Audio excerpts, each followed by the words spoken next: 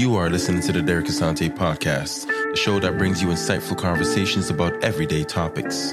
We just aim to keep the discussion above the average. Our guests are the ones bringing the social proof to the conversation. Let's get into it. I'm your host, Derek Asante, and we got a special episode. Now, I saw an interesting article that was published recently, and it was talking about abortion. And so I figured, let's take this conversation to the show because I thought it was very important. It's a historic moment. When I saw the article, a good friend of mine sent it over to me, and it was by the BBC that we got the information from. And the U.S. Supreme Court ends the constitutional right to abortion. This is monumental. So what I'm going to do is I'm going to have some of my guests chime in. I want to get people's opinion. If you are pro abortion or not, what does this ruling mean to you and how you interpret it? What do you think is going to happen with the rest of society in the Western? And is it going to impact us in Canada? So stay tuned, and I hope you enjoy it. And I hope this sparks a conversation about things that's happening around our societies. So I got two panelists with me today, and the topic that we wanted to discuss was what was in the news 2 days ago. The Supreme Court in the U.S.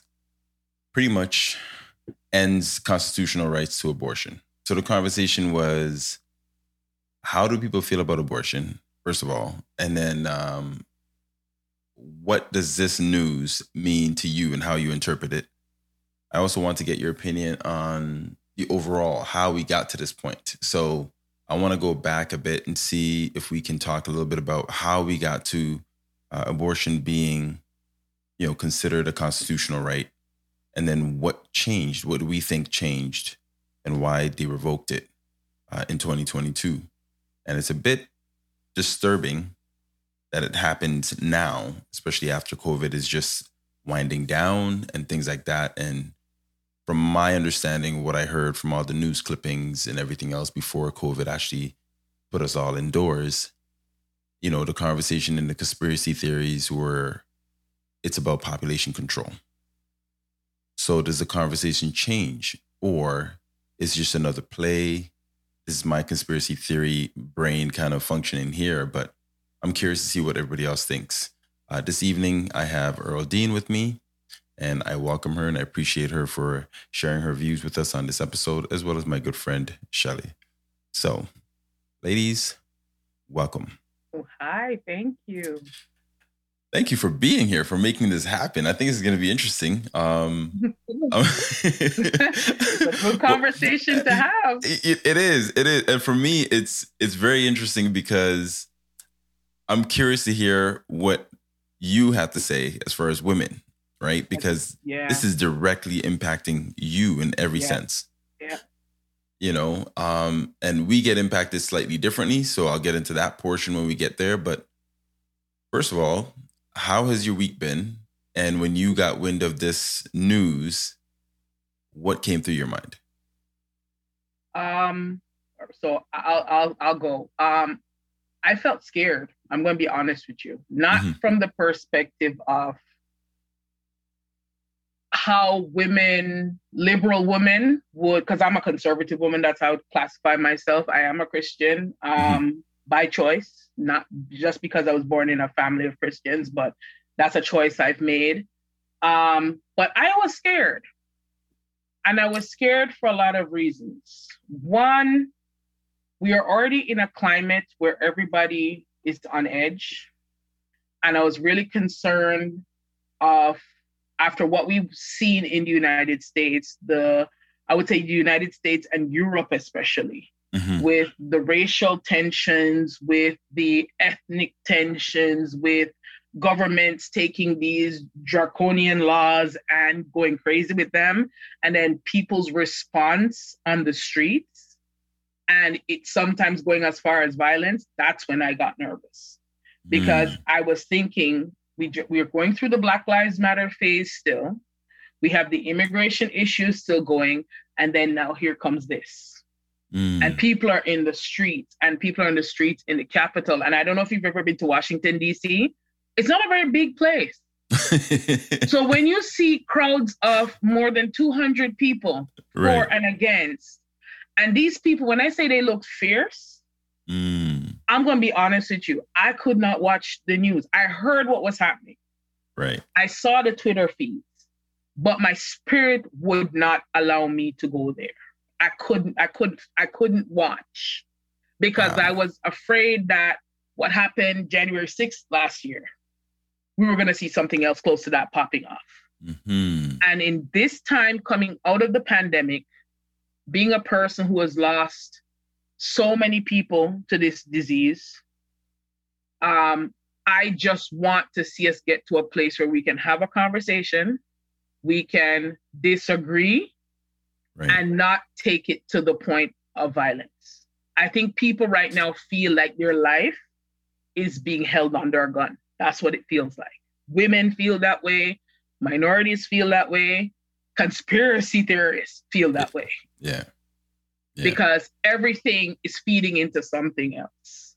Yeah. And that's where I'm nervous. And I don't know if you listened to the news last night, but the concerns we have now with, I think it's like 13 or 14 states through the Midwest.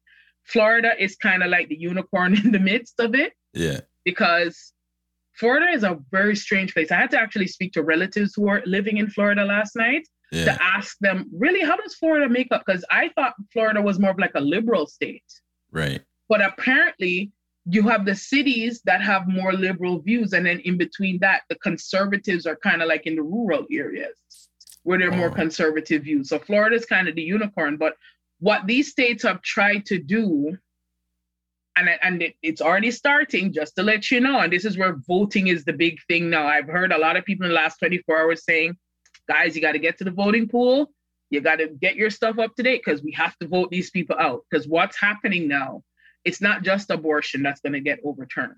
Right. That's just the beginning. The other things I heard them talking about overturning, biracial marriage. So Black person marrying a white person, or Latina marrying somebody who's white, that's also on the docket. Because apparently there are some of those mid-states like Utah, some of the Carolinas, they have these laws that are dormant laws. They haven't taken them off the books.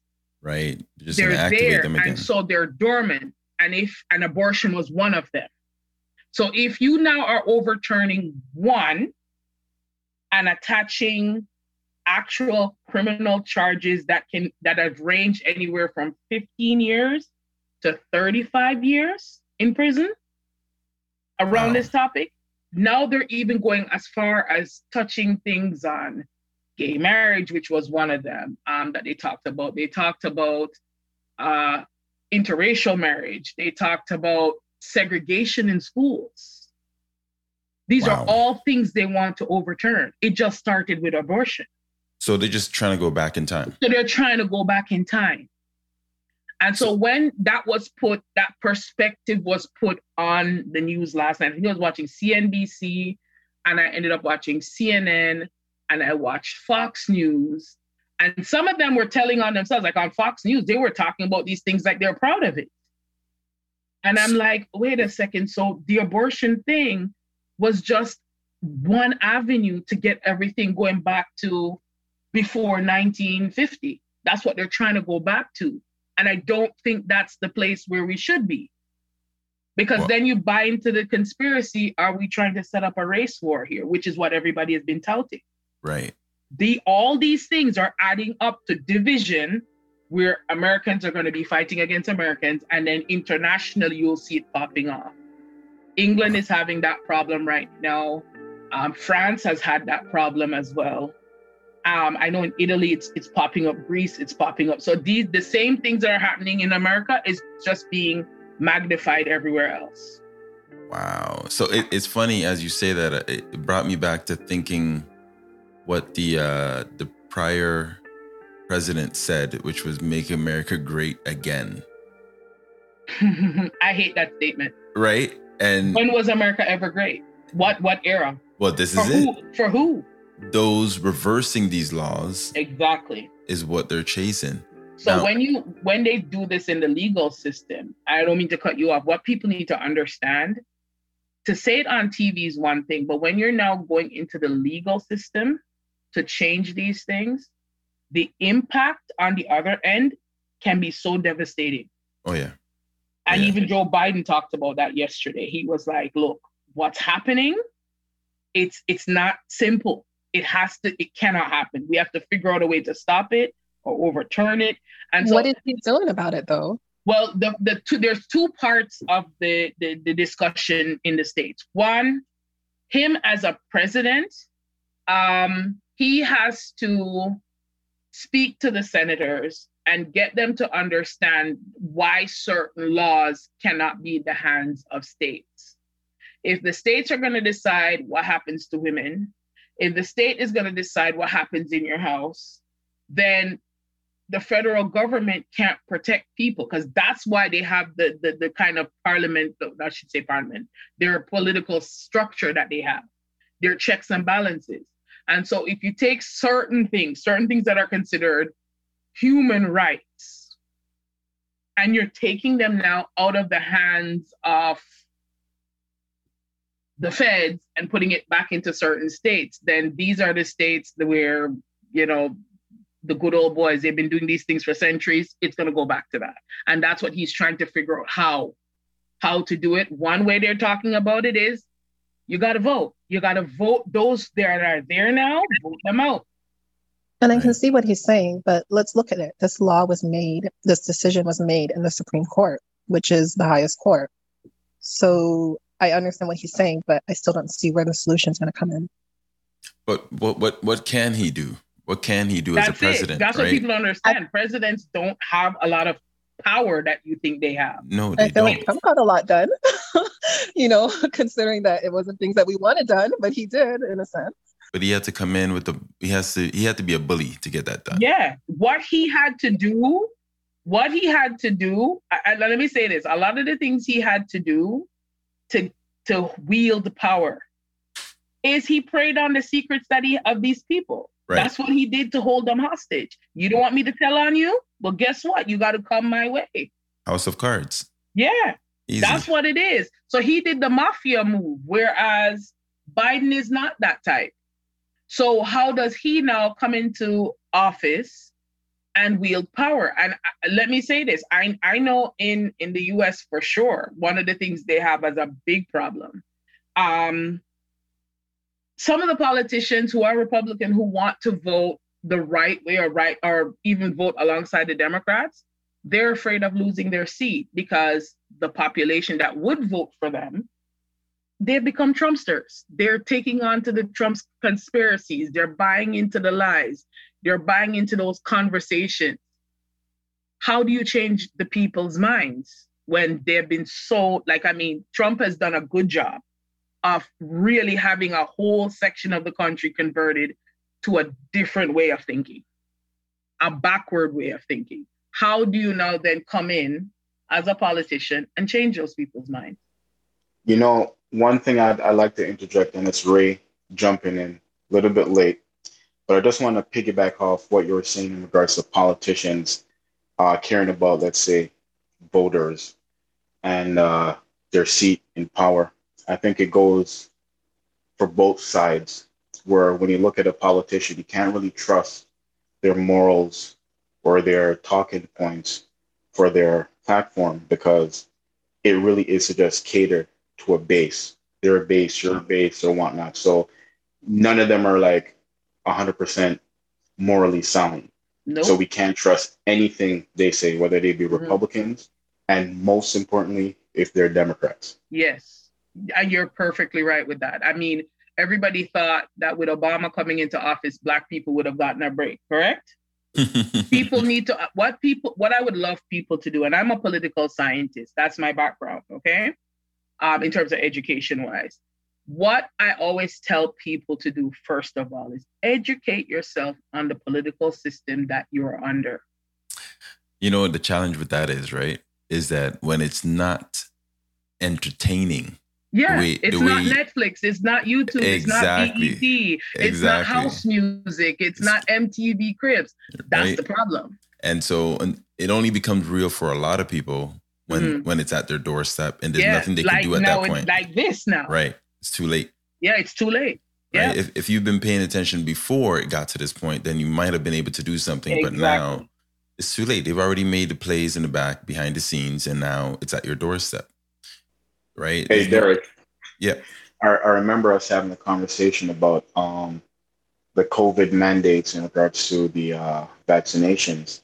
And a lot of people were up in arms when that visited our doorstep at work, where it became mandatory for us to get the vaccines.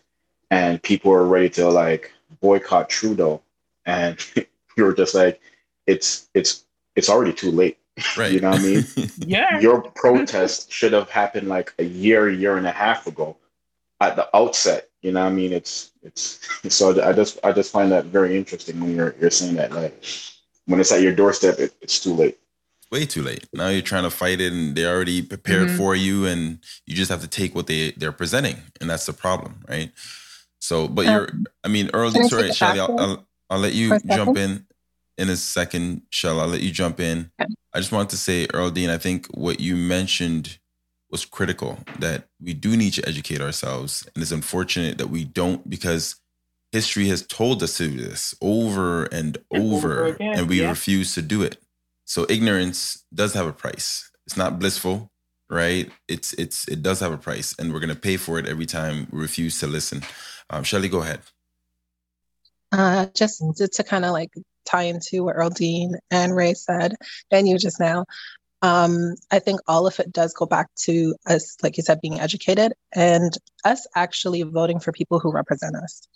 People who we feel represent our morals, people who look like us, people who can understand it from a woman's point of view or from a Black male's point of view or whatever the case is, right? We need to be more active. Yeah. Yeah. And I'll just kind of plug this little cliche here. Education is not meant to be fun. Nope. It's hard work. Right? It's supposed to be informative and it's supposed to allow you to make the right decisions at any point in your life. But we think it's supposed to be fun or cool, and it's no TikTok. So, anybody listening, just keep that in mind. Now, I want to bring us back to this article that came around that I sent out to everybody. Thanks to Shelly for sharing it. And so what does this mean? I want to start with the women first, and I'll get your opinion on this, Ray. What does this mean that they're setting us back, right? We've already kind of established that this is a setback with this overruling of the abortion being a constitutional right. What does that mean now for women? How does that make you feel? Why I can say it's a setback, as I said, I had to listen to the wording of the different states that want to reverse this decision. Mm-hmm. Let's be clear. There are a lot of states in the United States, California, New York. I can mention those two, Maryland. They are not pushing for it to be reversed. Mm-hmm. They're in the majority. Actually, most of the country, most of the other states are okay. It's just the mid states. And as I said, Florida is a unicorn. The wording that they were using, which makes me uncomfortable, is that we don't agree with abortions and there are no exceptions. And so what that means is, if I brought my life back to 2013 and 2010, when my children were born, mm-hmm. I had terrible pregnancies that could have cost me my life. And some of the paperwork that I had to fill out, I was explaining this to Shelly yesterday, in the middle of, with my first son almost miscarrying at 22 weeks in front of 200 people. I was actually singing at a church. Wow. And I thought something was going wrong, and I had to throw the microphone, and a whole bunch of stuff happened with that. So when I got to Etobicoke General, And they told me all the procedures that they would have to do. And it's a 50-50 chance for this and a 50-50 chance for that. And here I am a mother in distress, medically, right. in pain, losing blood. And it's a life and death thing for both me and my kid. And then you're right, you're getting me to sign forms in a situation like that where I'm not even thinking clearly. And right. This is my first child at 28. And you're telling me I'm supposed to decide who lives and who dies? Right. And then I can't put it in your hands because it's not your choice, because you'll get sued legally if you choose for me. Right. That's tough. And so when you're saying there are no exceptions, 2013, when I had my youngest and I had to have a C-section, and I remember the doctor came in and said, look, you've been in labor for 3 days. This kid's not going anywhere. And we're going to have to make a decision. C-section it is. Fill this paper out, fill this paper out, fill that out. And this is what it means. It means you're giving us permission to do X, Y, and Z. And I went ahead and said to them, well, I want you to just go in and tie my tubes because I don't want to go through pregnancy anymore like this.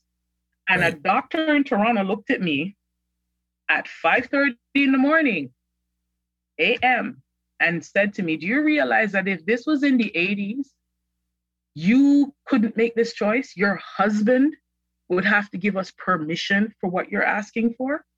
This is to tie your tubes? Yes. Wow. And even to give permission to have the C-section.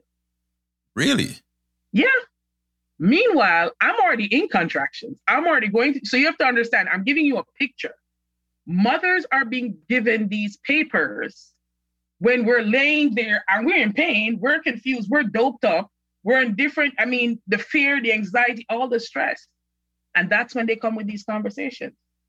So I find that very interesting. Yeah. The moment that you're in, that they're giving you a piece of paper to sign that has the weight of that decision. Didn't give me 2 days when I went there. I got there on the 21st. This was my second child. I got there October 21st, 2013. You didn't give me the papers then. You waited 2 days. And on the third day, that's when you're coming to me with the decision, we have to do an emergency C-section, and here's all the papers you have to fill out. And oh, by the way, thank God it's 2013, because had it been in the 80s, your husband would have to give permission for this stuff. And I went, okay, what am I supposed to do with that? Right. I wonder why they would think back in the 80s it okay for the husband to give that decision while the woman is in excruciating. And this was a man saying this to me, not a woman. Or don't know. Or the woman is in emotional trauma, emotional stress, and whatever is going on with her. Why would they then want a man to make that decision? I think that medical. I think that's tied to civil rights movements, because the women's rights movements and all that stuff. Because remember, they didn't have much rights. They didn't have any. We didn't have right to life, property, nothing. We were just there. I think that was one of those things that they didn't look at. And so it was probably still in effect. And I think there had to be several cases for them to now look at it and say, well, no, we can't do that. And I think that's... They're on the books. If you want to research it I don't know in Canada, but I know in the United States and Britain, there were a lot of laws that were put down in the 1600s and the 1800s going forward, where white women took it to court and said, no, we should have a voice in this, this, and this. And let me be clear, when they made the laws okay for white women, Black women or women of minority were not a part of that conversation. No, of course not. The law didn't extend to us, even in the 80s. Because you still weren't a person. We weren't a person. So it took until the 90s for other women who got educated, got empowered, to really come in and say, look, this is not just for white women. This is for all women. We have to have that conversation about women's health, because women's health wasn't an issue. Back in the day, it was, okay, you have a girl, you either married her, dated her, or you just had a one-night thing. And if she dies in the process of whatever, she dies. I go pick up another one. That was the thought. Yeah, the culture. The culture. On all fronts, that was the culture.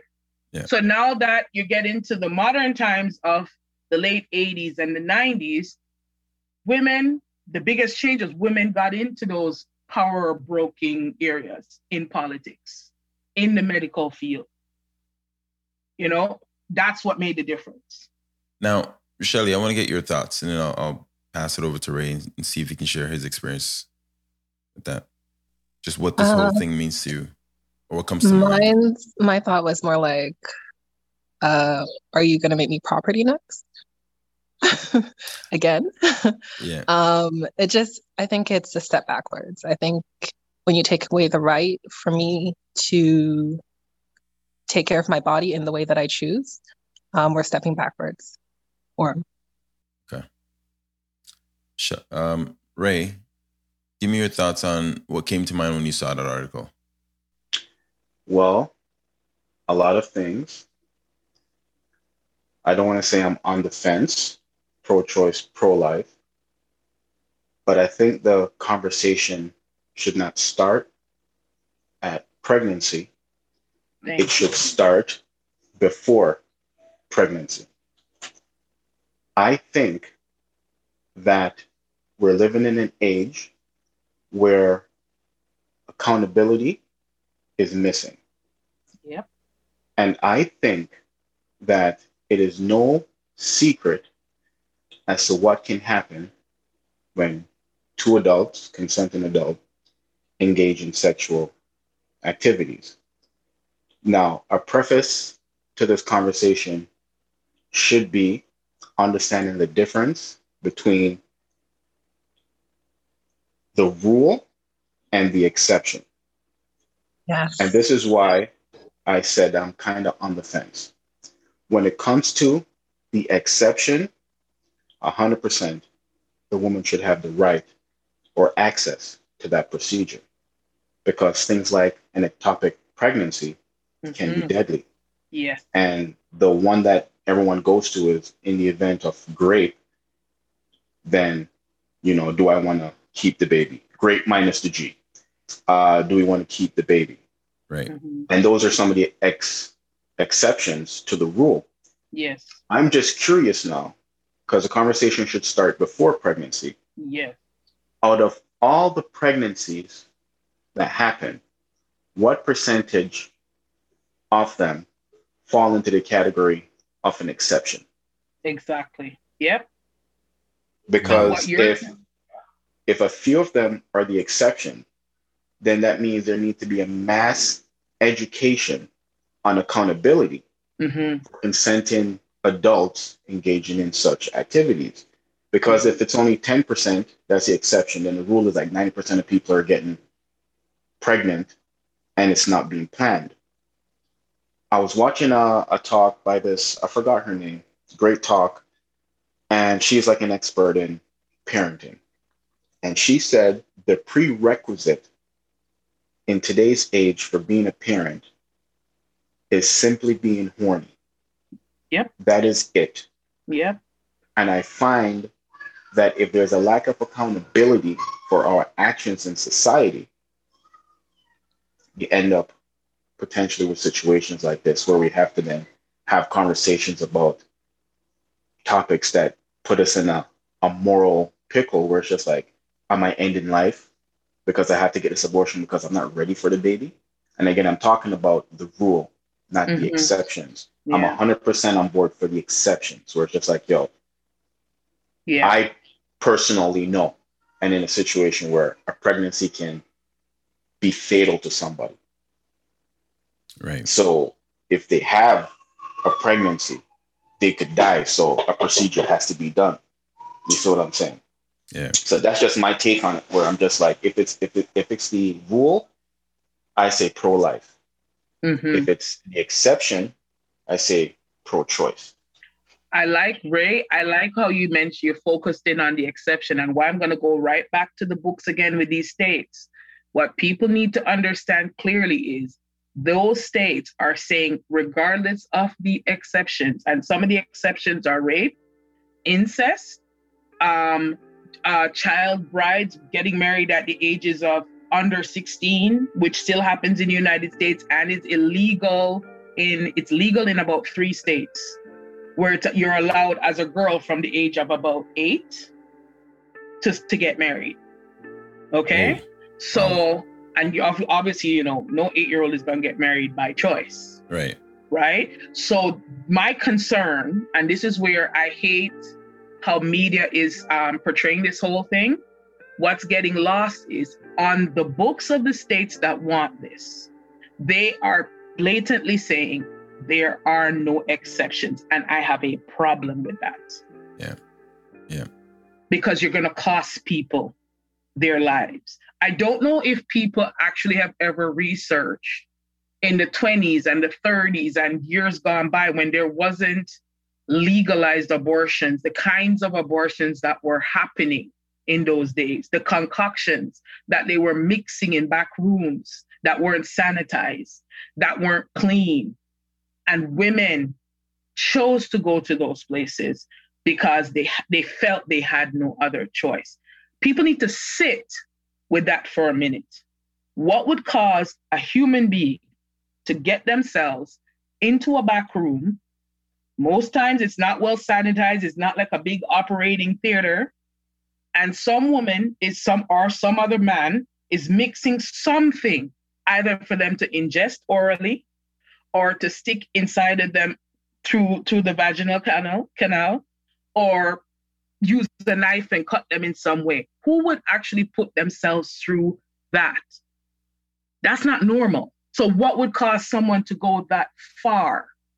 There has to be a reason. And to be honest with you, the data that they have back in those days were of white women. We didn't know what was happening in the Black communities and the Latin American communities in the United States and Europe. The data that they have is of white women. And a lot of them were married women who didn't want those pregnancies. So think of the process and what this woman in fear would choose to do that rather than to bring the child into this world. So question, since Earldine you brought that up, question for the group. What does that mean now for Black women, Black families? And I'm bringing that up because if history is saying that they didn't document us back then and we were experiencing the same and worse conditions, and I know pre-pandemic, the whole narrative was, population control. And that's why they started with the continent of Africa with the vaccines and so forth. So that made everybody paranoid and all that stuff. So if I'm looking at both historic events and I'm looking at what just happened, and now we're talking about what is happening, how does that impact us as a Black community? A lot of people are going to prison.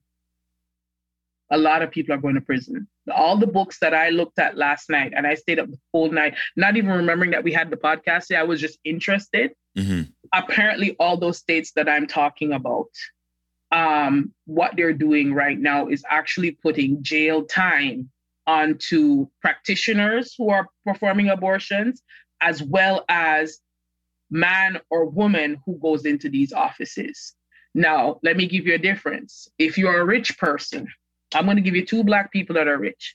So let's say LeBron James's wife, mm-hmm. who is wealthy, right? Mm-hmm. The kind of resources that she has access to get a private abortion without anybody knowing is different from somebody like me.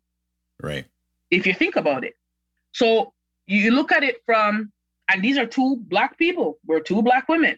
But what she has available to her because of money, I don't. So if a doctor performs an abortion on me, not only is the doctor going to jail, but the nurse is going to jail. Right. The receptionist who took the appointment is going to jail. The anesthesiologist who was in the room is going to jail. And the mother and the father, if the father is around, is going to jail. Everybody that knew about this abortion and didn't report it is going to jail. And when I'm talking about jail time, it's 15 years to 35 years. That's what I'm hearing. That's what's on their books. And that's what they want to go back to.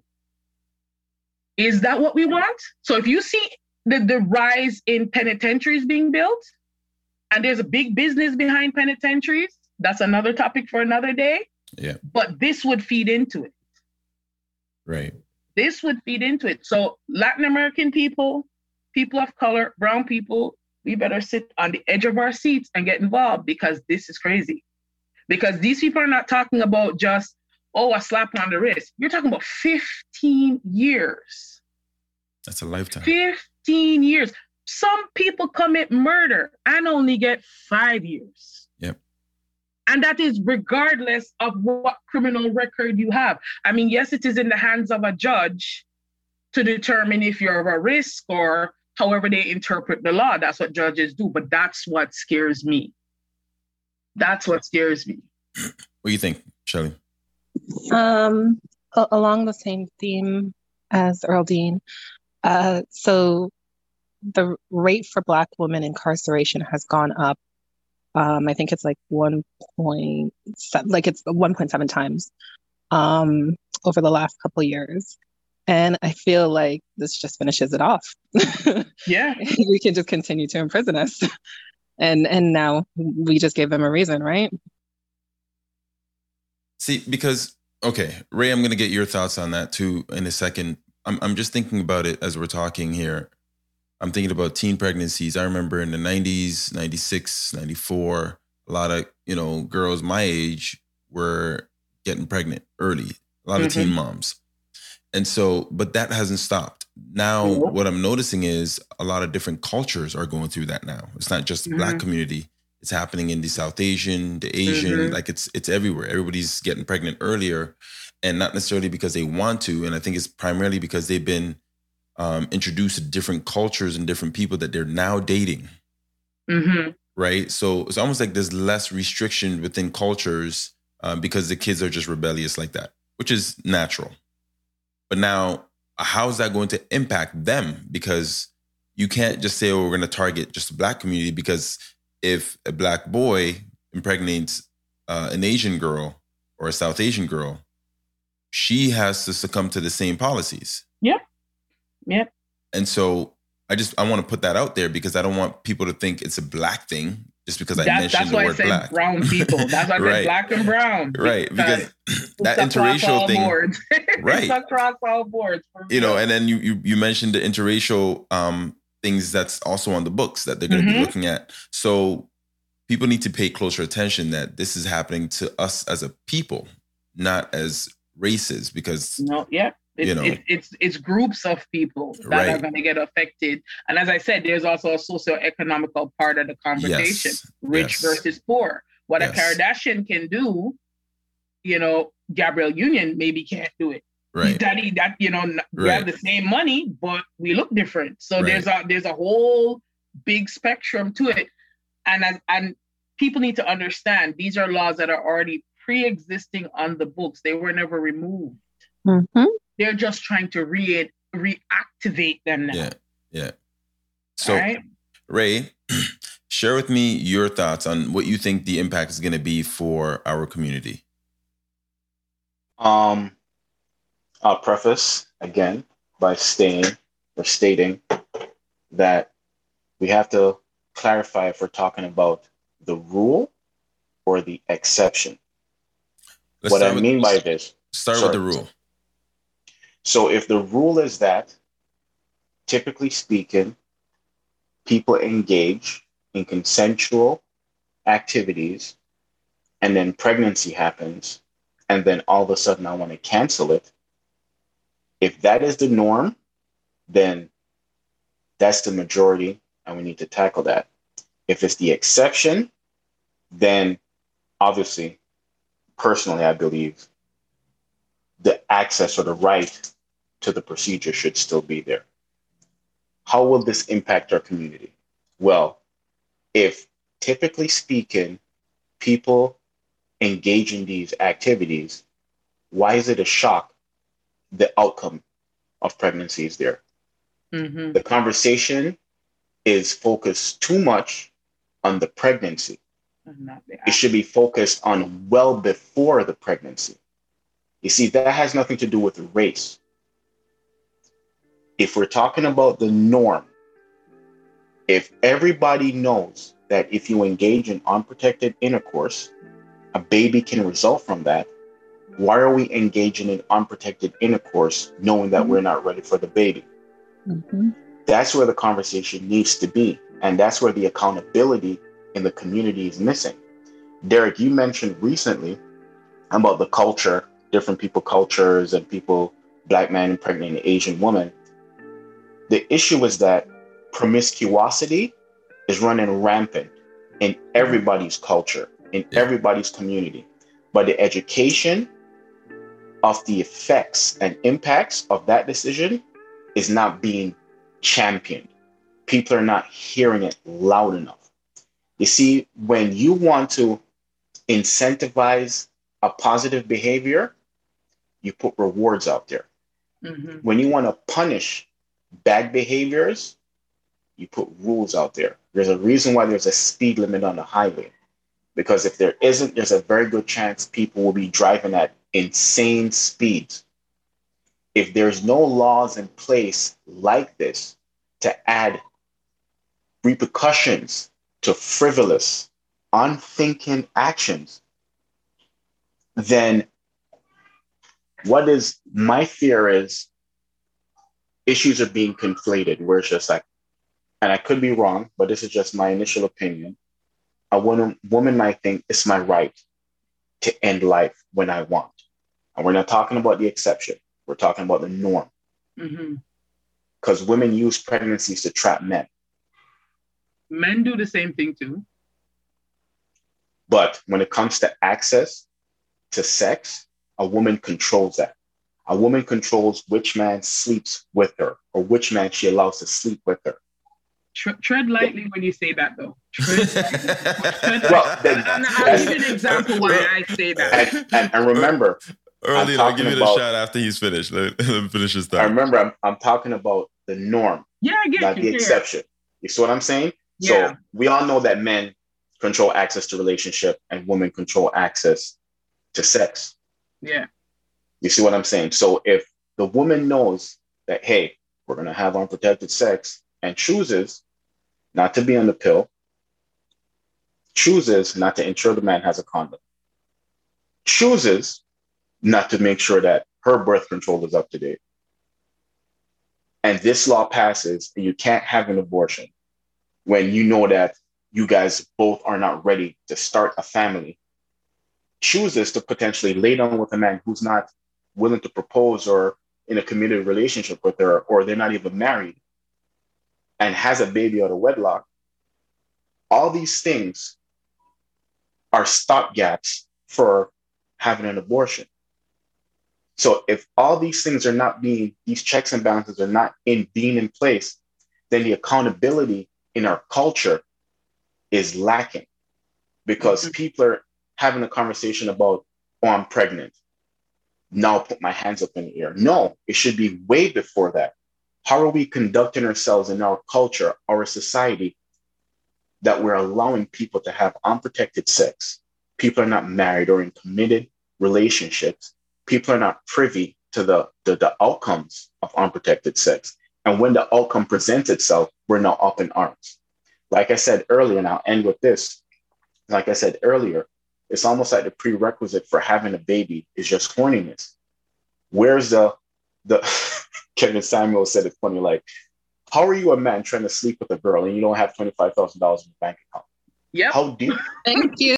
Thank you. I don't like it, but thank you. You know, you're not ready for the outcomes. Yeah. But you want to go have sex willy-nilly. No. So my whole thing is like, listen, there's so many stopgaps before pregnancy. Let's entertain and enforce those. That's the reason I kind of understand why the law is there. Yeah. Because we then have to have a conversation about what is life. When does life begin? So it's not about when the pregnancy is here. No, up in arms. It's way before that. On the trend of thought where you say it's the exception or the rule, I'm going to be on the side of the rule when I say this, okay? There are married women who are being forced in marriage to have children. And there are actual court cases in the United States that I've looked at myself when I wanted to be a lawyer. I have looked at stories that have been in the media as well, where there was one particular woman, every time she went to bed, 9 months later, she's pregnant. She has a kid and she's not sure what's going on. What this woman had to do to figure out how this was happening, she had to install a camera in her bedroom. And she's a person who suffers with pain like myself and takes a particular drug that actually makes you sleep. I take it myself. When I sleep, I'm telling you, if there's a bomb, I won't hear it until 14 hours later. Okay, because I take it for nerve pain. She was taking a similar drug for particular reason. And her husband used that moment to get her pregnant. And so in installing a camera, that's how she found out what he was doing. Isn't that rape though? That's a good question. A lot of people seem to feel in the legal system, they're husband and wife. Why is that rape? Yeah, but no, would that be the exception or the rule? But the thing is, I thought it was the exception. Then I started reading more cases like this of women who are married to people and they did not tie their tubes and they're forced into having these unwanted children. So, and that's a norm. That's not the exception. You see, let me say this. This conversation has to be taken out of, this is a single person living frivolously, and then there's a baby. That's not the discussion in terms of what's the norm. The rule, for what I'm seeing in society, there are two sides to the norm. Yes, you do have the young people who are wilding out, but you are also having married people who have not had either the opportunity to have that discussion as to what we want for our family in terms of size, or the woman has no voice. She has no choice. You're my wife. It's your body, whatever comes out of it, whether he wants to take care of the child or not, that's a whole different conversation. But the right as husband to sleep with your wife without condoms, without contraceptives, that's also part of it. And then you have and a lot of that you find, unfortunately, in the religious sects. If you look in certain Christian faiths, in the Mormonism, there's a thing in Netflix right now called, what's that movie called? They just released it, where these white women were talking about being a part of the Mormon church and being married at young ages and forced to have 16 children. One of the things the women talked about is that these are women who are forced into marriage, but there are also women who choose to marry and they're in this kind of bondage as well. I'm one of the few who, I'm the exception. I actually had the conversation with my husband after I got pregnant with my first. And that was a terrible thing. Thank God he's alive and he's doing well, but that was traumatic for me. By the time we got to the second one, and I found out I was pregnant, I said to him, I cannot physically do this again. So I don't care what's going on. Once I get into that medical office, just know I'm telling them we're locking shop. I had to put my foot on. I don't know if my husband wanted more kids. That wasn't even an issue for me. My issue was physically, I cannot do this anymore. I went to extended hospitalization and all this stuff. So I am the exception where I actually had that discussion with my husband, with my parents, with my other son that, look, after this little guy, that's it for mommy. I can't go through this anymore. Question for you. Have you had a chance to ask your husband if he wanted more kids after that? Yeah, I'm pretty sure he would have wanted more kids, whether he could afford it or not. That would be a whole different thing. Right. But that should also be part of the conversation. Yeah. Right? Yeah. If you are in as he said, consensual couples, you're talking to each other, that should be a part of the conversation. 9 times out of 10, it's not. And it's usually because a woman is fearful or a man is fearful. Right? Yeah. What if a woman wants to keep having kids and then the husband's like, man, I don't want to go through this no more. Why are we not saying men can go get vasectomies? Why is that not on the books? It's on the books for me. Shoot. But yet I said that to my husband. I said, boss, Why? I'm locking shop. Why not get a vasectomy? What are you afraid of? I don't know. I find it's an idea. It's a cultural idea that's I don't know if it's even real. It's something that we implanted in our minds as men to say, okay, well, I'm not doing it because whatever reason. It also puts a stigma on you as a male when you have to entertain that, because then it's a matter of, wait, do you plan on having more kids without me, or like what's the reason for you not doing it? And that's again a different conversation. I never pressured him. I just kind of said, look, there is a procedure out there called a vasectomy. Yeah. Anytime you're ready, you can go take it. But as for me and my body, she's tired.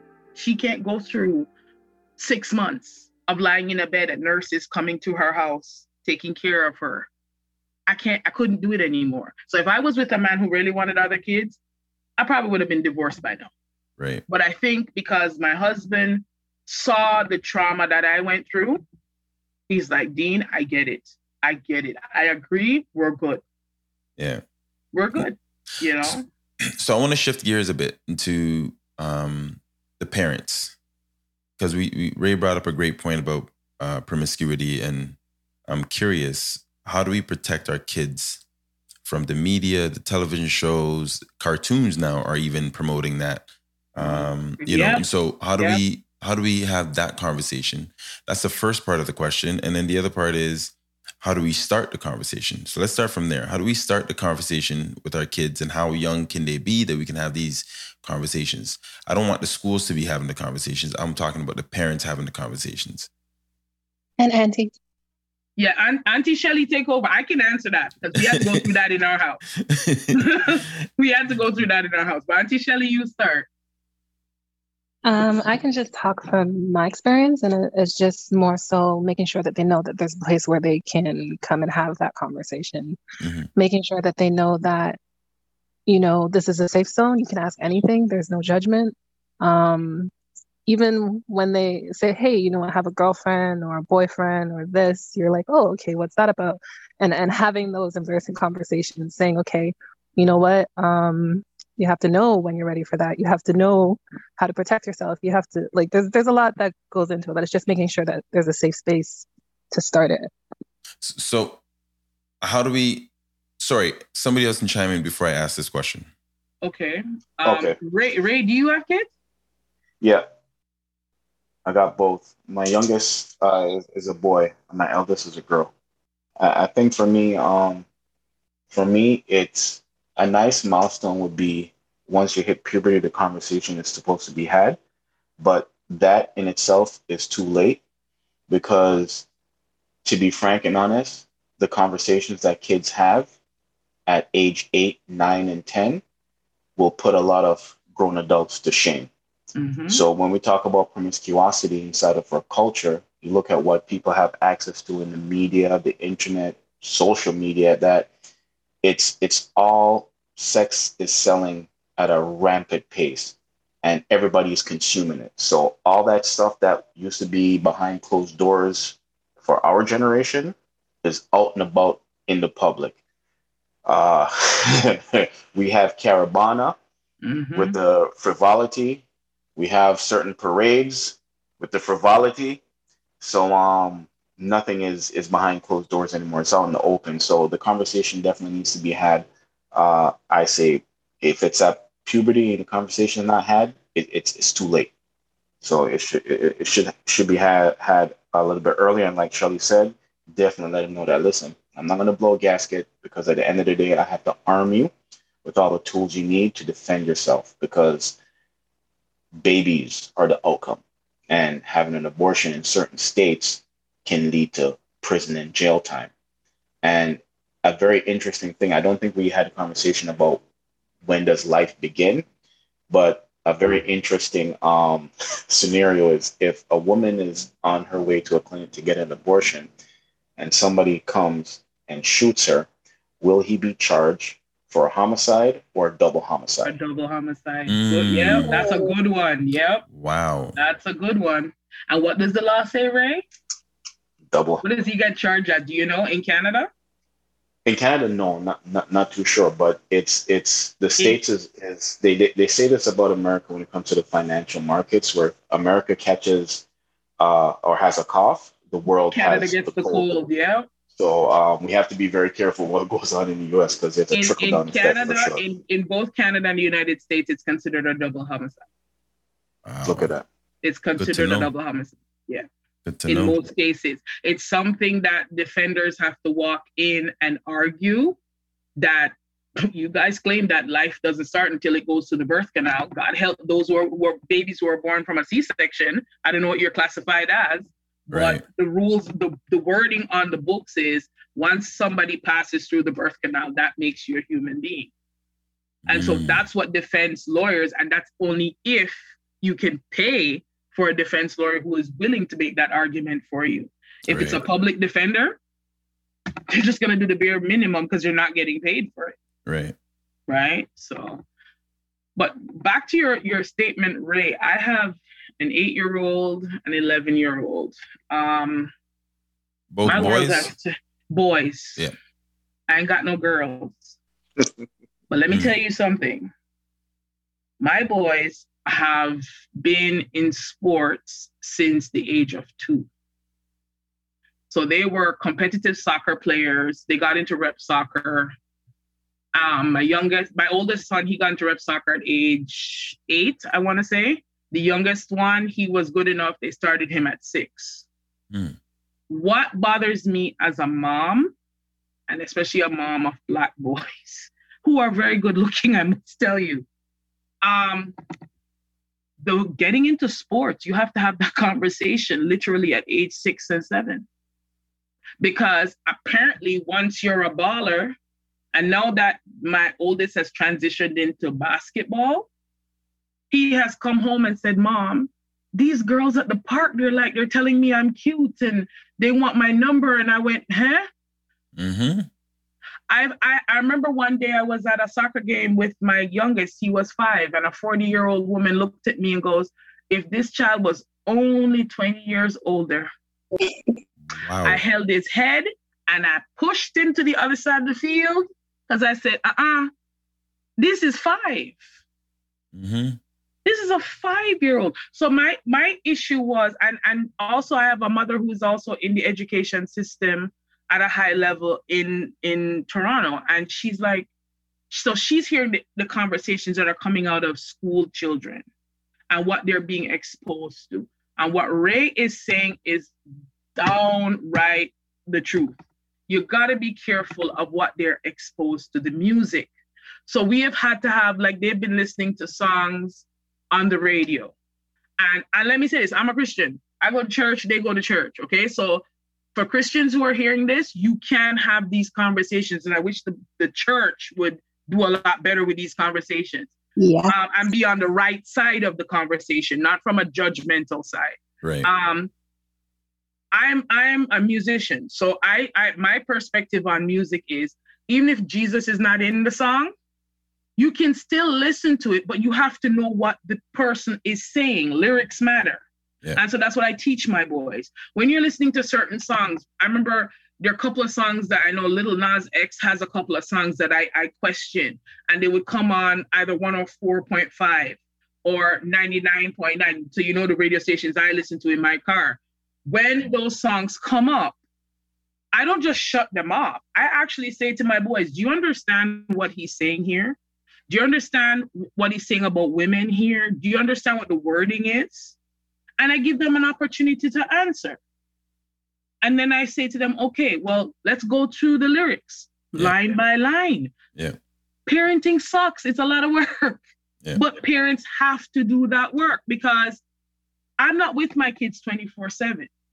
I don't know when they go to a birthday party. I don't bring my kids to birthday parties and leave them. My parents didn't do that with me. I don't do that with them. Yeah. But there are some parents who do this. Drop the kid off and they don't even know the movie the child is being exposed to. They don't know the music that's being played at the birthday party. And I'm talking about birthday parties for 7-year-olds and up. Yeah. What are the lyrics? What is it encouraging? What kind of life? Look at the basketball players and soccer players that are their heroes. What kind of life do they live? right? So I try to bring this conversation with my boys. Like, look, when you look at life, it's not just I'm a boy and I can do what I want. That's not how that works. There are responsibilities that you have to have. There are certain conversations I don't think are appropriate for your age. When this conversation comes to you, this is how you have to handle yourself. So, go ahead.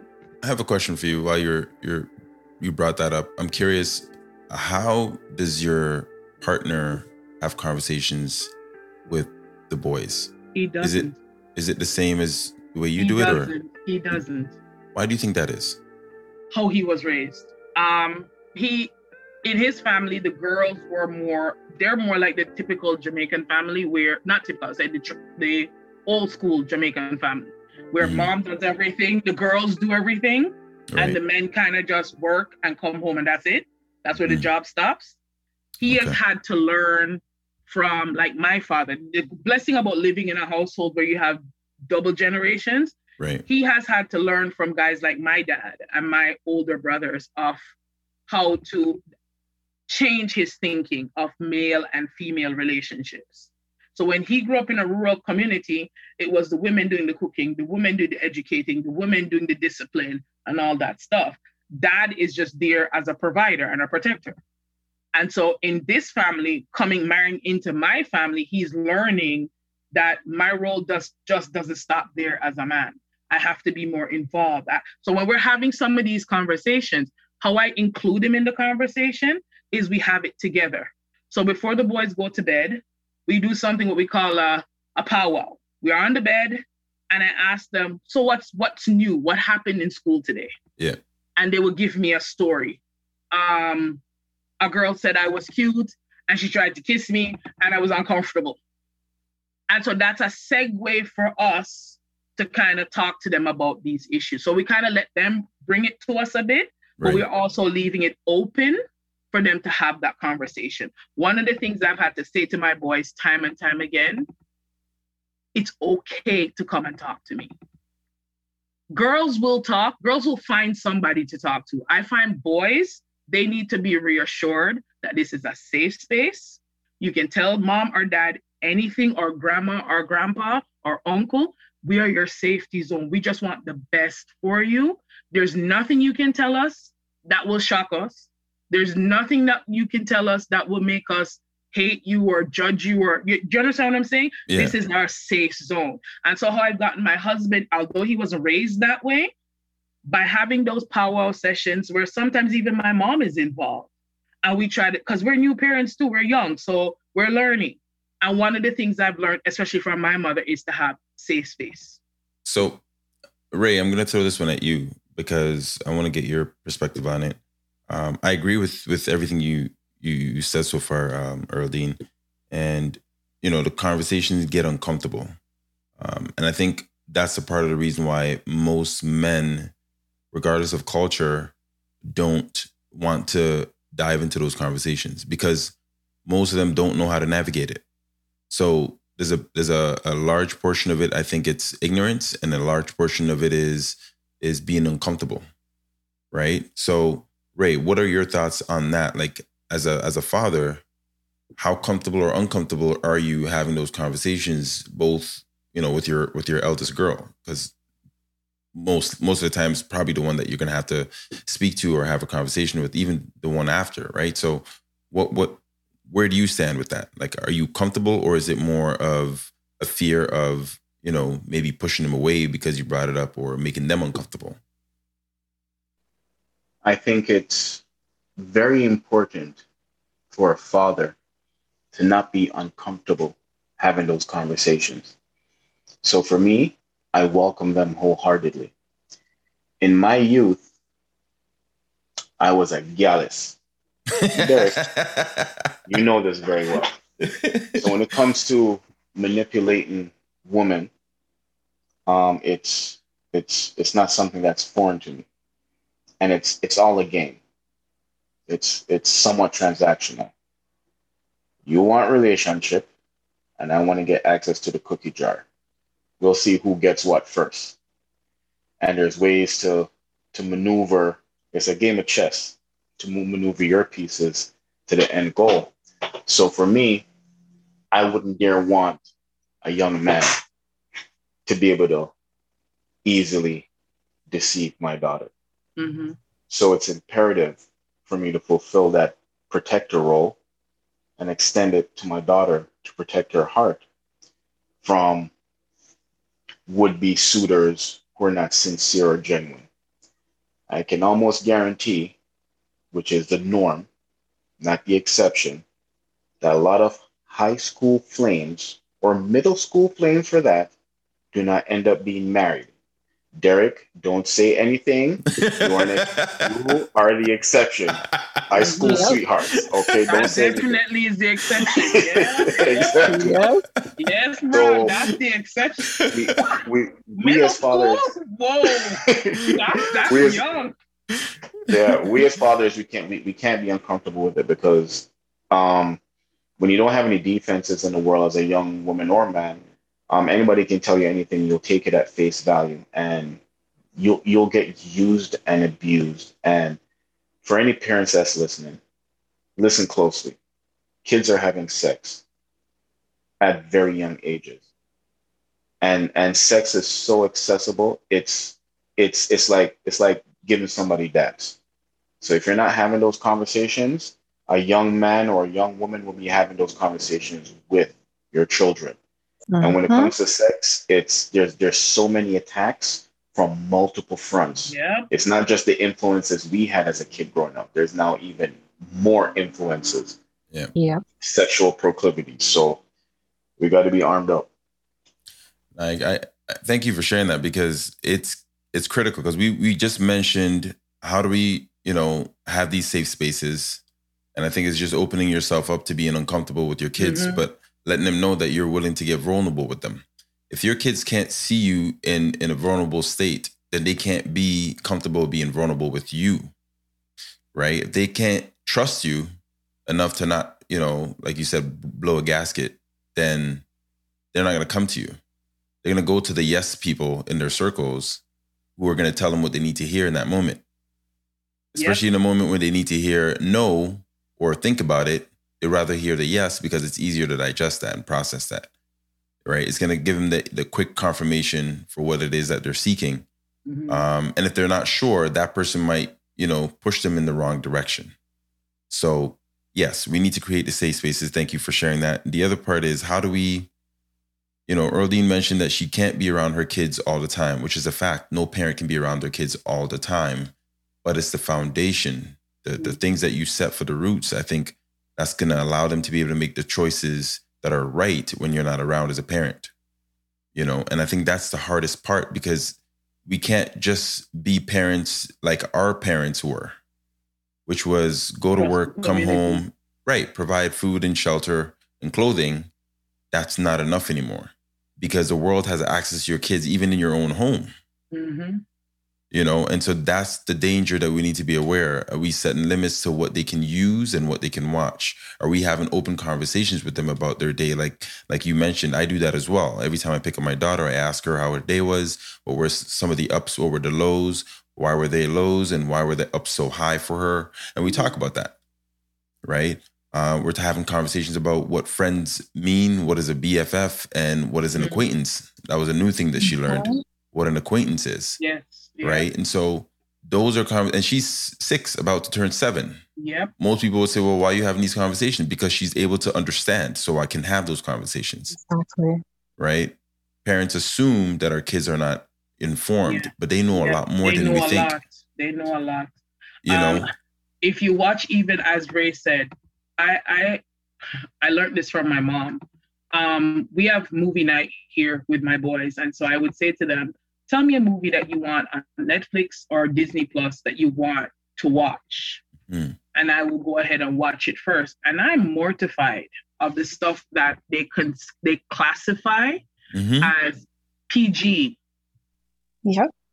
And the new shows that are coming out on Netflix that are pushing a lot of things that are not a part of my value system. It could be a part of other people's value system, but there are certain conversations. Confusion. That's what it is. Confusion. That my children should. I'm not going to, let me say this. I've looked at the sex ed curriculum for grade 3 up to grade 6 for Ontario. And some of the topics that they touch on at first, I had issues with it. But then I started watching some of the shows that they're watching on Disney Plus, on the Disney Channel, on Nickelodeon, on TVO Kids. Cartoons like Arthur. They're bringing up some very adult stuff into children. So it's almost as if they're trying to program kids at a young age so that when they get older, that becomes the norm in their mind. Precisely. And so I've had to say to the kids, look, number one, the first thing I had to do, and I learned this the hard way, they don't have access to all these streaming services on every TV in our house. We have 7 TVs in this house, okay? Wait, how many TVs? I had to learn the hard way because I have a little kid. I don't know if your other kids are like this or your nieces and nephews like this. I have tried the password thing. My little 8-year-old has gotten around every password I have put up. He has found a way to reboot the systems so he can gain access to YouTube and he can gain access to this and that. So what I ended up having to do was sign out of the streaming services. You don't have my personal password, you can't get into that. And the only TV he can have access to that to now is the one that's in my room. I had to get that serious because I noticed what he was watching and then how he was behaving when he was watching. And these weren't sexual stuff. This was just being crazy stuff, words that he was using. And I kept saying, dude, where's all of this coming from? So parents can't rely on the community anymore. Because in our day, if it wasn't your mom and dad looking out for you, you have an auntie and uncle up the street. If you're playing on the street, the whole block's watching you. You have to be wary of the block now because you don't know who's on your block. You don't know who's a pedophile on your block. You don't know what other people are getting into. One of the rules I have, I'm sorry, my kids don't hang out at everybody's house. There are a couple of houses where I've said to the parents, point blank, all apologies, but let me say this. My kid, I'm not comfortable of my children going to your house. So let's do this. Let's look for common public spaces like the park. Let's all meet up at the park at a certain time. And that way we know what happens at the park. But if my kid goes to your house and you're watching pornography and your kid is allowed access to it, I can't control what's in your house. The only thing I can do is just make sure my kid don't go to your house. And the same rule applies even for relatives. I don't know what relatives are in. So my kids don't really get to go to everybody's house. Like I see some of these kids running around. I don't allow it because that's how I have to safeguard my children, right? I'm in a phase of life now where, especially with my oldest son, he's in a world of, I don't know if any of you have ever played basketball as guys, but nobody told me that basketball gets this intense at 11. Oh, yeah. Where scouts and prep schools are coming to you as a parent. And yeah, we want your son. We're interested in your son. And this is boarding school. And I'm thinking, you're boarding school for my 11-year-old who I can't even get him to wash the dishes when I say so? That's scary. So for parents of kids as athletes, we have had to create support groups to help each other, because how do you prepare a boy or girl at the age of 11 to 14 that a scout's gonna come and look at your skills, and then you're possibly gonna have to live either in a boarding school in Canada or a boarding school in the States or a boarding school in Europe? That's a bad recipe. Do you understand what I'm saying? But the thing is, for them to get their dream, it's been sold to us. And I can only speak for basketball and soccer because that's the only ones I'm exposed to. I don't know about any other sport. But this is how it has been sold to us, that that's the stream you kind of have to swim in to get to the NBA, right? And so as a parent, the conversations that I wanted to wait to have, gotta have them now. I gotta have them now because the doors are knocking. And I have to say to my son, I'm like, dude, okay, this is what comes with the basketball scene. A big thing for me is if I'm not there, putting you around people who are, I consider mentors, So I got the opportunity to meet some fabulous coaches at a particular prep school. And I liked the way they talk, but I still don't know them. You know? So how do we help parents in situations like that? And a lot of the parents who are going through this are low income people who can't do the travel as much, don't have a lot of money. You know what I'm saying? Yeah. How do we help them in those situations? Because athletic kids, they grow up faster than the average kid. Yeah, because they're exposed to a lot more. Because they're exposed to a lot. If Shelly can tell you, Shelly, this is one of the few nights you get me on the phone, right? Normally, I'm out somewhere with these boys.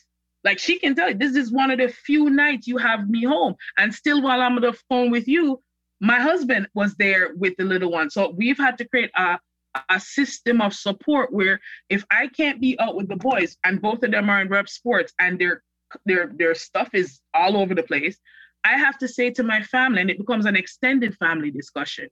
Grandma, grandpa, uncles, where can you fit in this sphere? I need help. This is where I have to create a community for them. And this is what I would say to any parent listening, is if you can't do it, you got to create a community of other surrogate moms and dads that can look out for your child too. Yeah. My gosh. Yeah. Thank you for that. It's a lot. It is a lot. It is. It is.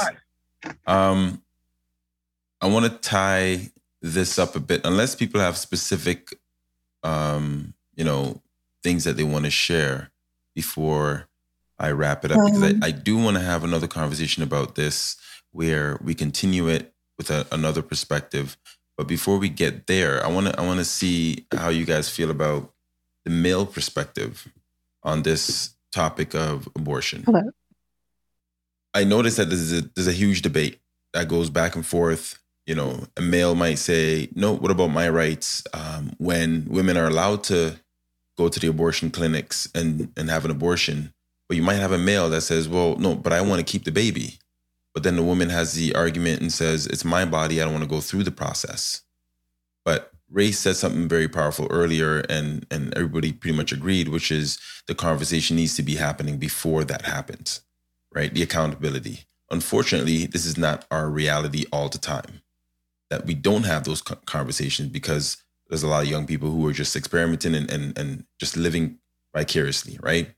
So when that happens, what do we do at that point? Because the male wants to keep it. Let's say you have someone who says, you know what, I want to be responsible, I'll take on the role. But the woman says no. What happens there with that individual, the male, and his rights?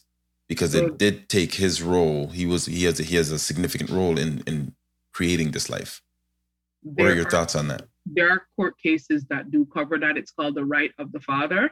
Mm-hmm. There are cases in the United States, I'm not sure about Canada, but I know for the States in particular, where men have taken pregnant women to court and have said, I want her to carry this pregnancy. The judicial system, to be honest with you, is a very expensive system. And so a lot of these cases so far have floated the women's way, because the men either could, because I mean, a court case on those grounds could go on for years. Right. Even though the baby is just, the gestational time for a baby is 9 months. Right. It could take a long time, because there are some men who have the resources who do fight it in court even after the woman has done the abortion on her own, and have tried to make it like a criminal offense in the States. There are cases like that on the books. And they're the exception only because it's expensive. To fight a case like that, you need a very powerful lawyer who's well-versed in civil law.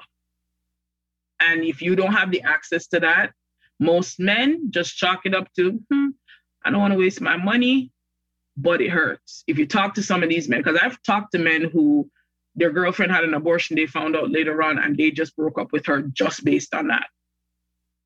Like, why would you give away my kid? You know? Right. So that's what I consider one of the silent sides of this story. The voices of the men are left out of the conversation. Right. And they shouldn't be, because that child wouldn't be there if two people didn't get together. Right. And I'm sorry, I got to say it this way on this kind of weekend, but it only takes a man and a woman to have a baby. Facts. Your thoughts on that, Shelly? One of my male friends said to me a long time ago, if you can't see yourself having kids with a woman, then don't sleep with her. And how he meant it was, if you can't see yourself like living a life and having a family with someone, then you shouldn't be barking down that road. So if you're unfortunately in a situation where you got someone pregnant and you didn't have a conversation, she doesn't have the values, where she wants to keep the baby, or, it's a nasty situation, then I guess, do you want to go through life with that battle? Do you want to literally be fighting in court or doing those things? I just feel like it sucks, but it's a lost case. Like you shouldn't be in that situation in the first place. So, but what if,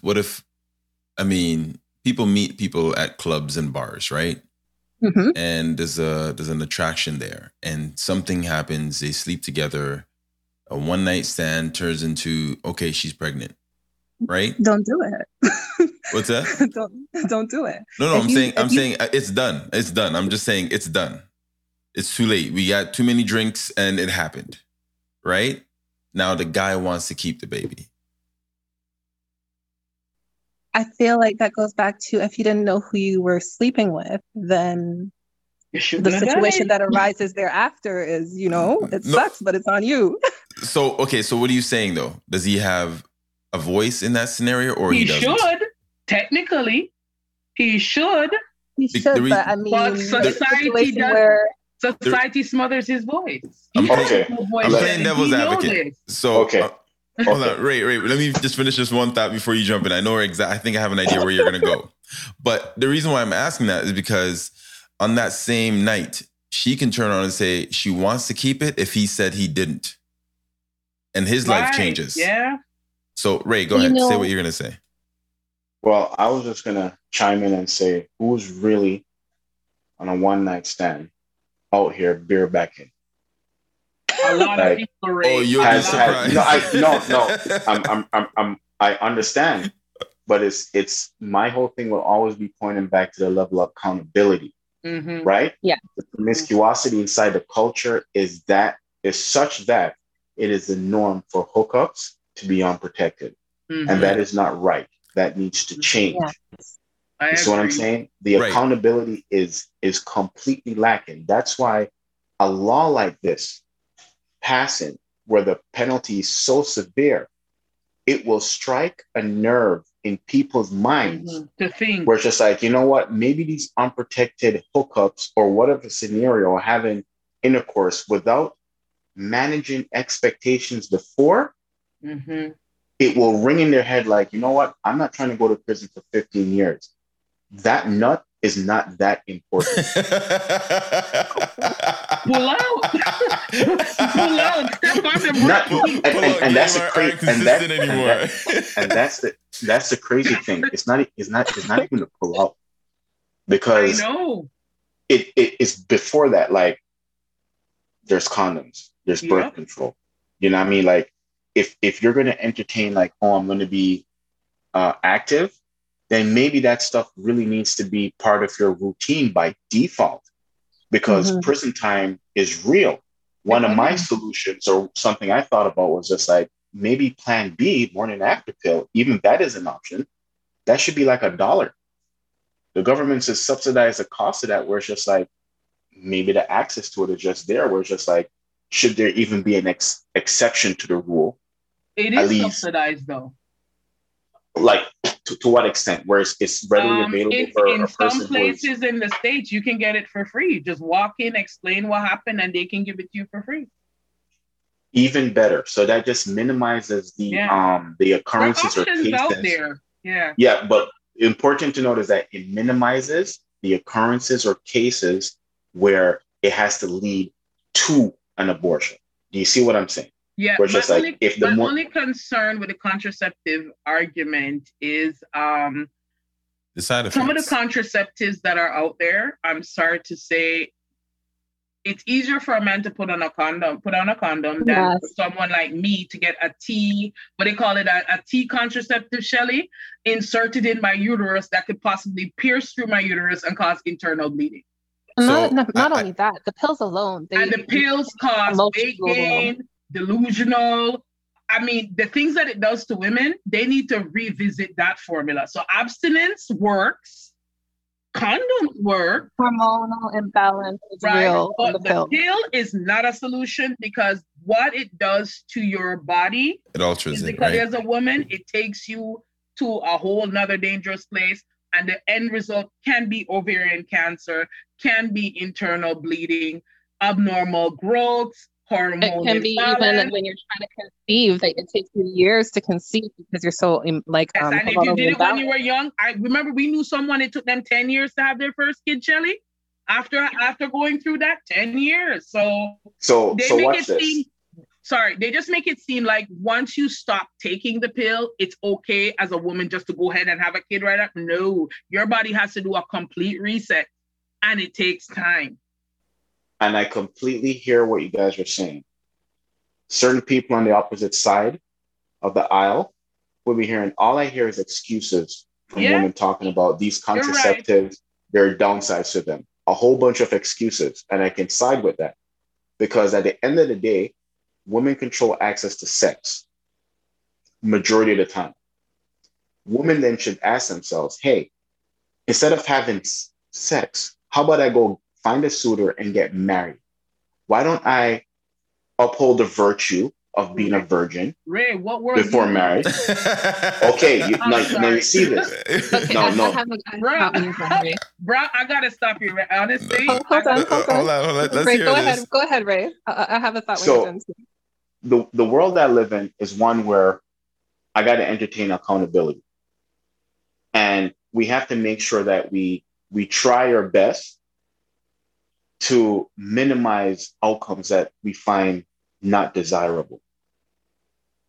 It is very pragmatic in today's culture with access to sex to find people who maintain the virtue of being virgins and seek to be married. That is something that we should put on a pedestal and potentially aim for. Right? We should celebrate. It may not be the reality, but nothing is wrong with making that become the moral standard within our community, especially with all that was done to our community.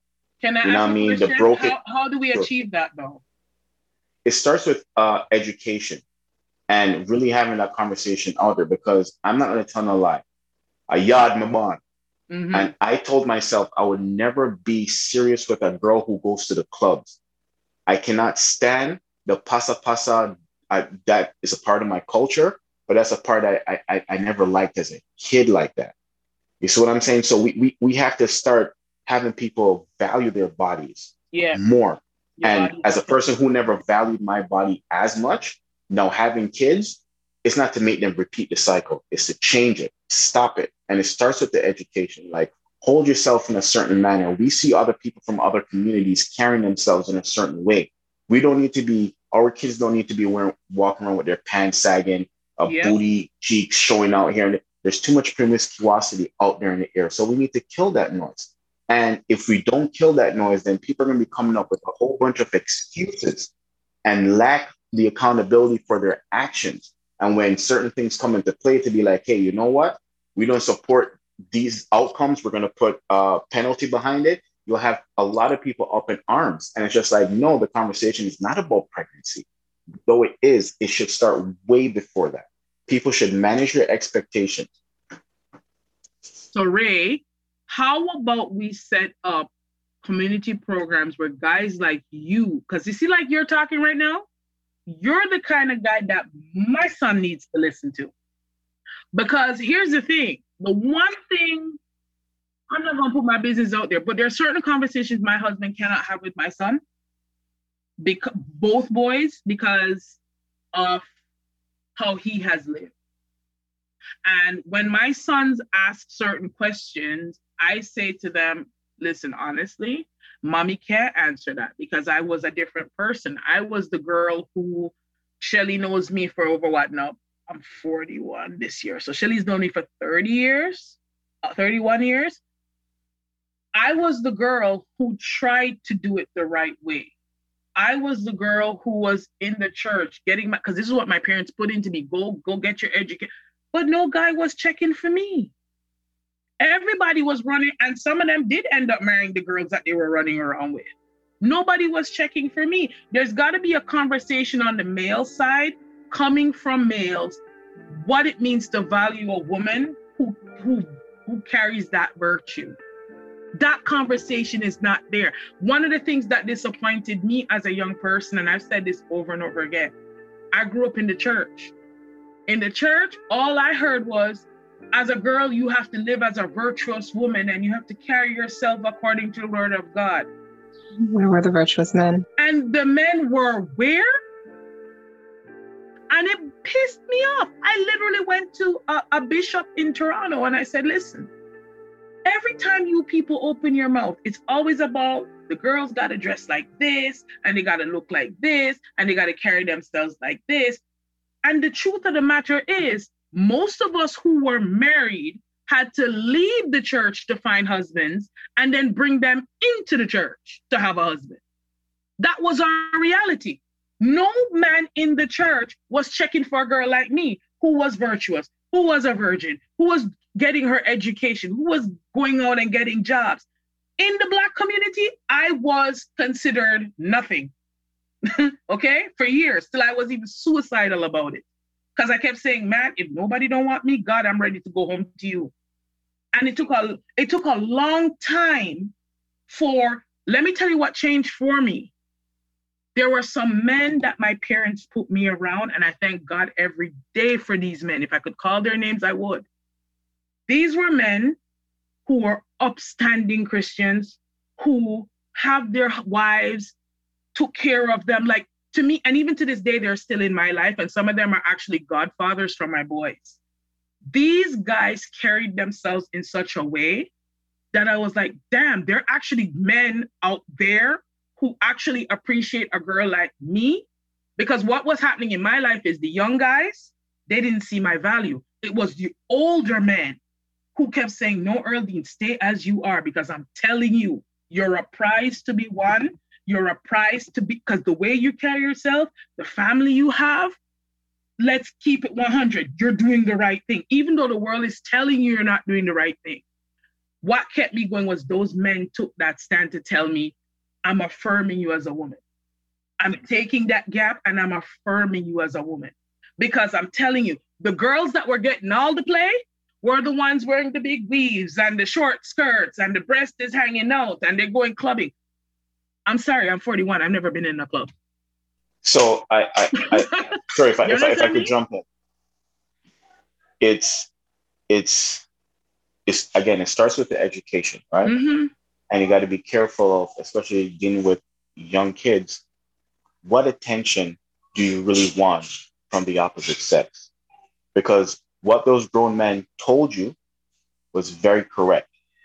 Wait, because the value young boys will place on a young woman is not the same value as a man who's now found himself, found his value, and is ready for a mate.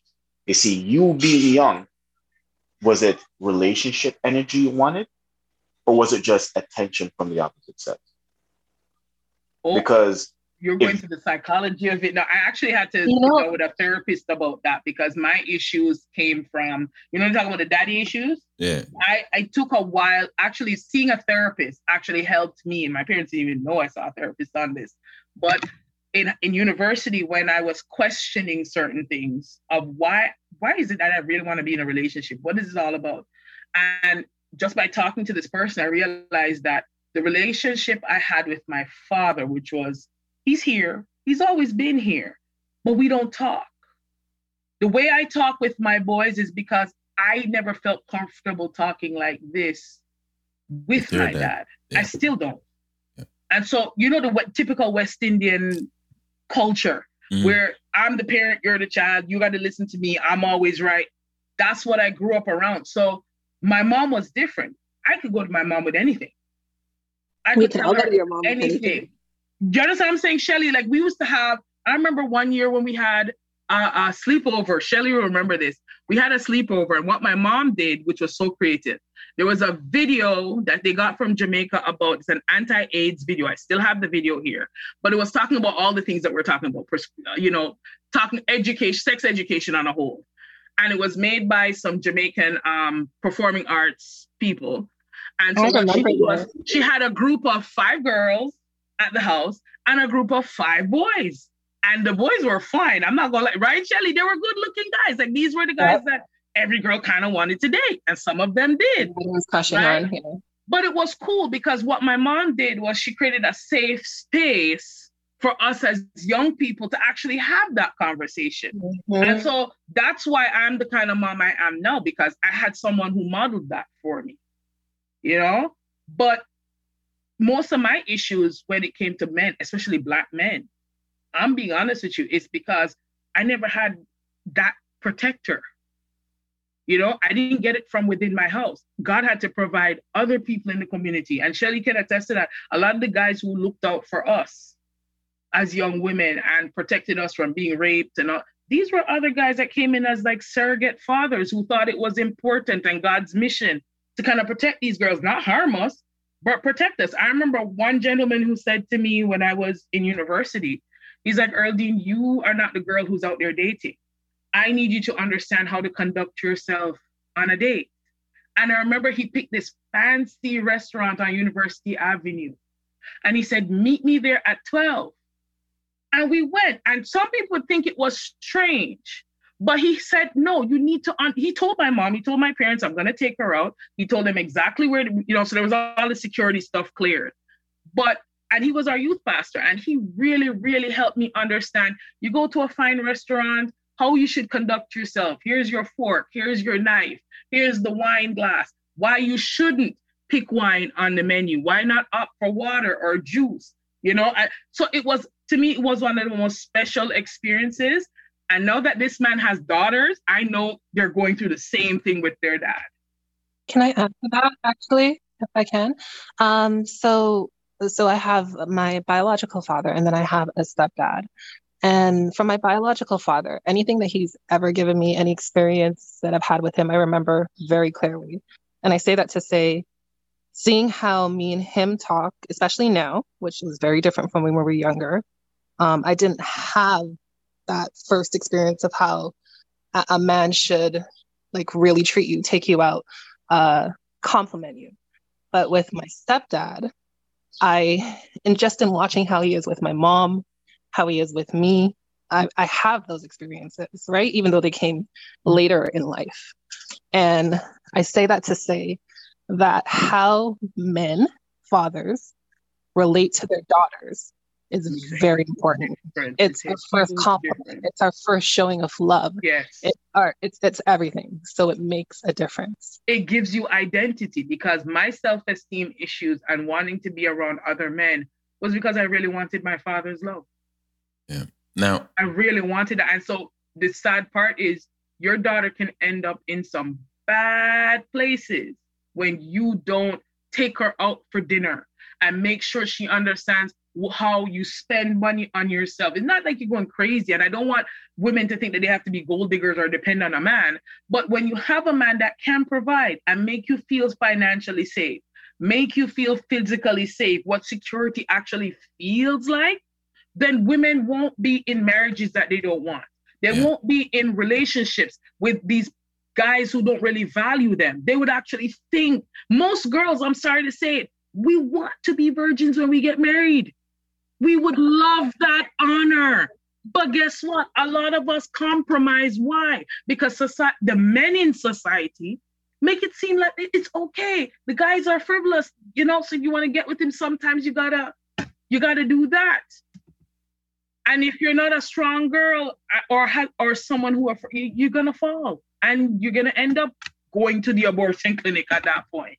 So I think there's something that Ray said in passing that is very key to what everybody has said so far about the men. And I think the boys need to know who they are. Mm-hmm. that's the piece that's critical to how we treat the girls and the women, because a lot of young boys who become men don't love themselves enough to say, I'm going to respect you more than I respect me. And that's the challenge. I don't think we as young boys, we don't have that self-respect or esteem to say, you know what, I'm confident in this skin that I have, that I'm in, and this is how I should conduct myself. We are easily influenced by our peers and the perception of what it looks like to be a man. And our elders, because there's some elders that promote the stuff too, right? Right. So.